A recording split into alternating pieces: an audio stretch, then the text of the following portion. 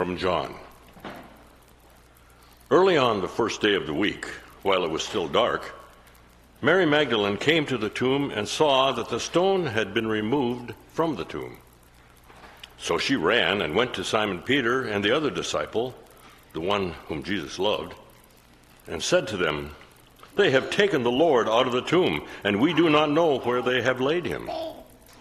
Then Peter and the other disciple set out and went toward the tomb. The two were running together, but the other disciple outran Peter and reached the tomb first. He bent down to look in and saw the linen wrappings lying there. But he did not go in. Then Simon Peter came, following him, and went into the tomb. He saw the linen wrapping lying there, and the cloth that had been on Jesus' head not lying with the linen wrappings, but rolled up in a place by itself. Then the other disciple who reached the tomb first also went in, and he saw and believed. For as they yet did not understand the scripture, that he must rise from the dead. Then the disciples returned to their homes. But Mary stood weeping, and outside the tomb, as she wept, she bent over to look into the tomb. And she saw two angels in white, sitting where the body of Jesus had been lying, one at the head and the other at the feet. They said to her, "Woman, why are you weeping?" And she said to them, "They have taken away my Lord, and I do not know where they have laid him." And when she had said this, she turned around and saw Jesus standing there. But she did not know who it was, that it was Jesus. And Jesus said to her, "Woman, why are you weeping? Whom are you looking for?" Supposing him to be the gardener, she said to him, "Sir, if you have carried him away, tell me where you have laid him, and I will take him away." And Jesus said to her, "Mary." She turned and said to him in Hebrew, "Rabboni," which means teacher. Jesus said to her, "Do not hold on to me, because I have not yet ascended to God. But go to my brothers and say to them, I am ascending to my God and your God." Mary Magdalene went and announced to the disciples, "I have seen the Lord." And she told them that he had said these things to her. This is the word of God for the people of God. Thanks be to God. So it's a time of greeting one another and having that one other time to be recaffeinated for this morning. Recently, at a monthly gathering with a couple of friends, the conversation shifted, as it often does, to books. What we were reading. These are people whose book selections are always eclectic. Books on theology and spirituality to novels, both edifying and entertaining. One person said she had taken recently to reading suspense novels, books of mystery and crime and intrigue. And then she said, "But I always read the end first." As my eyebrows shot up in surprise, she clarified, "Because I just have to know who is still alive." I just have to know who is still alive. Today, our scripture is familiar to most of us. Those of us who have grown up coming to Easter service, sunrise or otherwise, know the story. A story that could be seen as looking ahead to see who is still alive. Jesus, having been tried and crucified for following God's call on his life, was dead and had been laid in the tomb.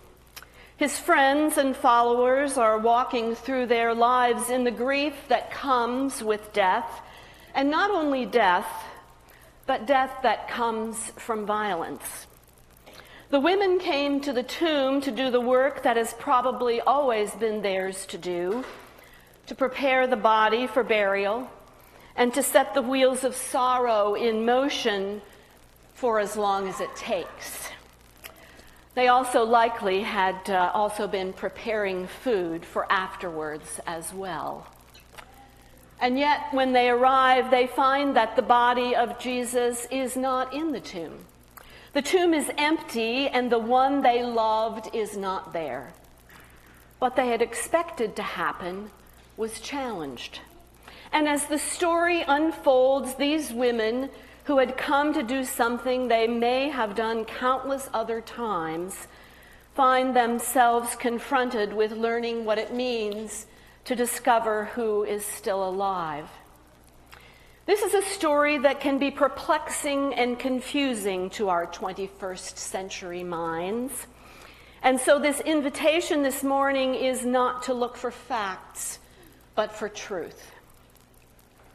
As we have been following along with Marcus Borg in his book, Speaking Christian, he has this to say about this scripture and the story we lift once again on this Easter morning.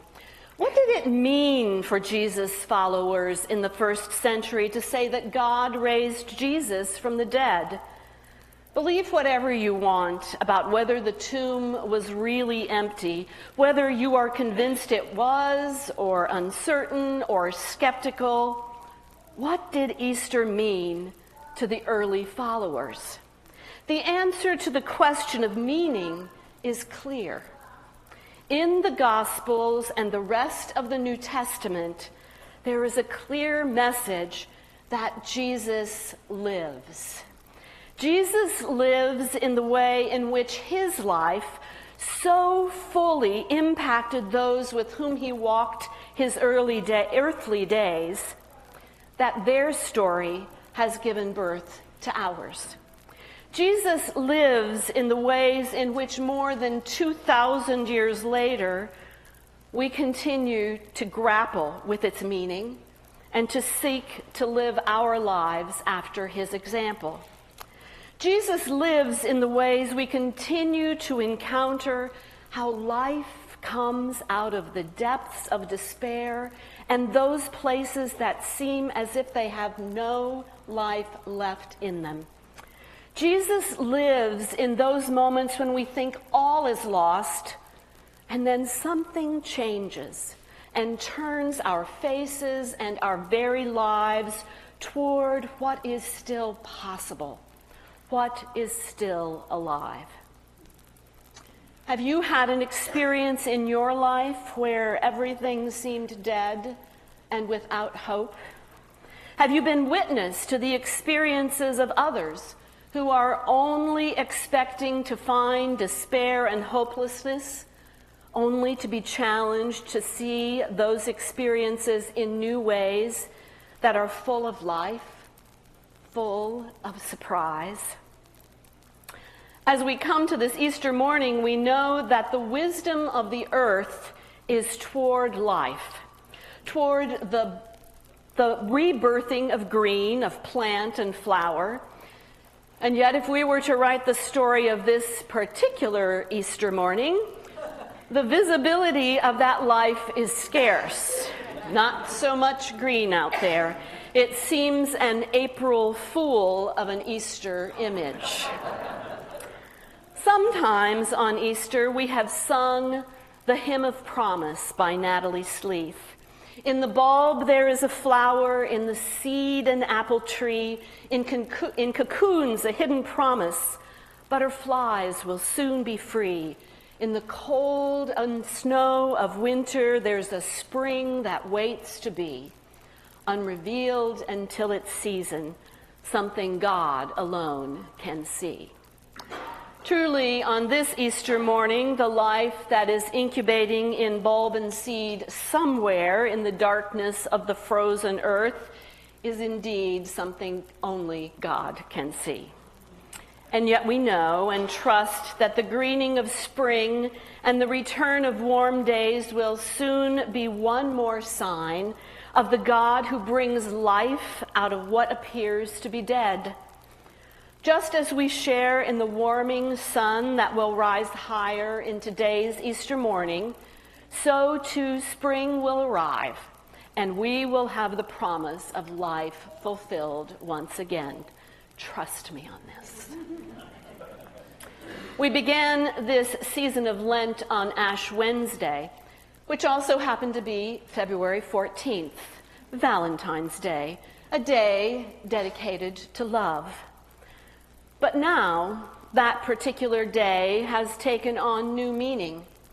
New meaning as the day that Nicholas Cruz walked into a Parkland, Florida high school and killed 17 people. As a nation, we had had this experience before, and our hopelessness and despair seemed almost more than we could bear. We came to the tomb of this devastating act, ready once again to bury the dead and deal with the grief of a nation whose love affair with guns threatens to undo us. And those young people and teachers are mourned, have been mourned, and were buried. And grief still moves in the lives of those families and friends and school and us as a nation. And yet, we have come to know the students of Marjory Stoneman Douglas High School as those whose challenge to despair gave birth to the March for Our Lives. Their challenging call to the adults of this nation to be the grown-ups in the rooms of our schools, our churches, our capitals, our nation, is both inspiration and demand to protect and honor the preciousness of life, the sacredness of our living. How fitting that as we enter this season of Easter, we stand with these young people as we celebrate the resurrection, death being overcome by the urge to still be alive, as we urge our lawmakers to vote for laws that curb gun violence and say, not one more. Their gift to us has been to take the anger and pain of senseless violence and bring life out of it. As those of us who marched with and for these young people who are emboldened and full of passion to make the world a better and safer place for everyone, we heard the refrain we often speak on Easter: death will not have the last word. But I always read the end first because I have to know who is still alive, said my friend. 1 year ago today, Jada Green, who danced so beautifully today to bless our space and usher in the gift of this Easter morning, was in a terrible car accident. Those of us who visited her and observed her in the early hours of the days that followed wondered what her future would hold. Surgeries and rehabilitation followed, and still we wondered how Jada would emerge from the devastating experience. Prayers were showered over her, and love from family and friends became the cocoon in which she rested and healed and made her way toward wholeness, toward fullness of life once again. In the midst of all this, it was my observation that Jada's kindness and presence to those who cared for her became a reciprocal act of offering life. The caregivers that are often dismissed and ignored in rehab facilities were offered humanity in her smile, in her knowing their names, and by always offering her gratitude for the simplest acts they had done. It was my experience that Jada held out life to those who cared for her as much as they helped her mend her own life. And today we've been blessed by her dance and her celebration of the gifts God has so deeply placed within her, speaking to the truth of her incredible aliveness. To be human is to always be pulled toward life. After being witness to Jesus, hearing the familiarity of his voice, Mary Magdalene and the women went on to proclaim the living Christ. They told the story to the men, and the story kept on being told and retold as the early followers began to form themselves into a community that kept the work and the Spirit of Jesus alive wherever they went. And their community grew and grew as the news of this aliveness, of this one they had loved, passed from person to person, which brings us to this moment.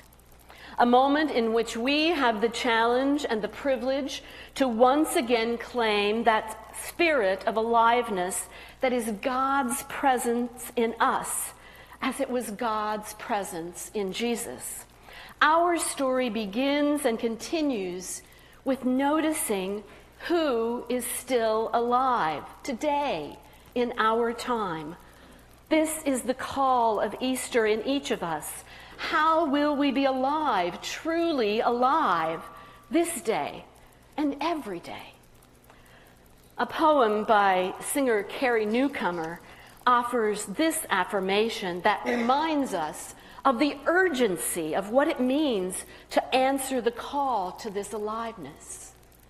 You are holy and sacred and utterly unique.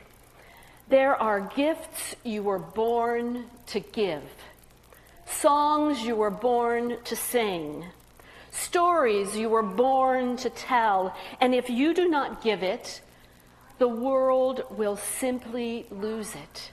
It is yours alone to offer. No one can give it for you. And dearest, listen, because this is important. This wounded world needs all the songs we can pull from the air.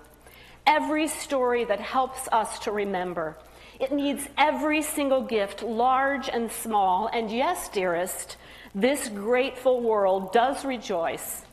Every courageous time we are true to ourselves and to our gifts. And so it is, dear heart. We embrace the song and the story and all our gifts because the world has such great need. And because the world exceedingly rejoices, and because there is no sadder thing than to leave this world having never really shown up. Easter is a showing up time. Easter is the day we once again say yes. Yes to sharing our gifts. Yes to singing our songs and dancing our dance. Yes to hope. Yes to the promise of change. Yes to following in the way of Jesus. Yes to justice. Yes to peace. Yes to the life in all of its messiness, its beauty, its terror, its amazement, its gifts of alleluia moments. Yes, Christ is alive. We are still alive. Alleluia.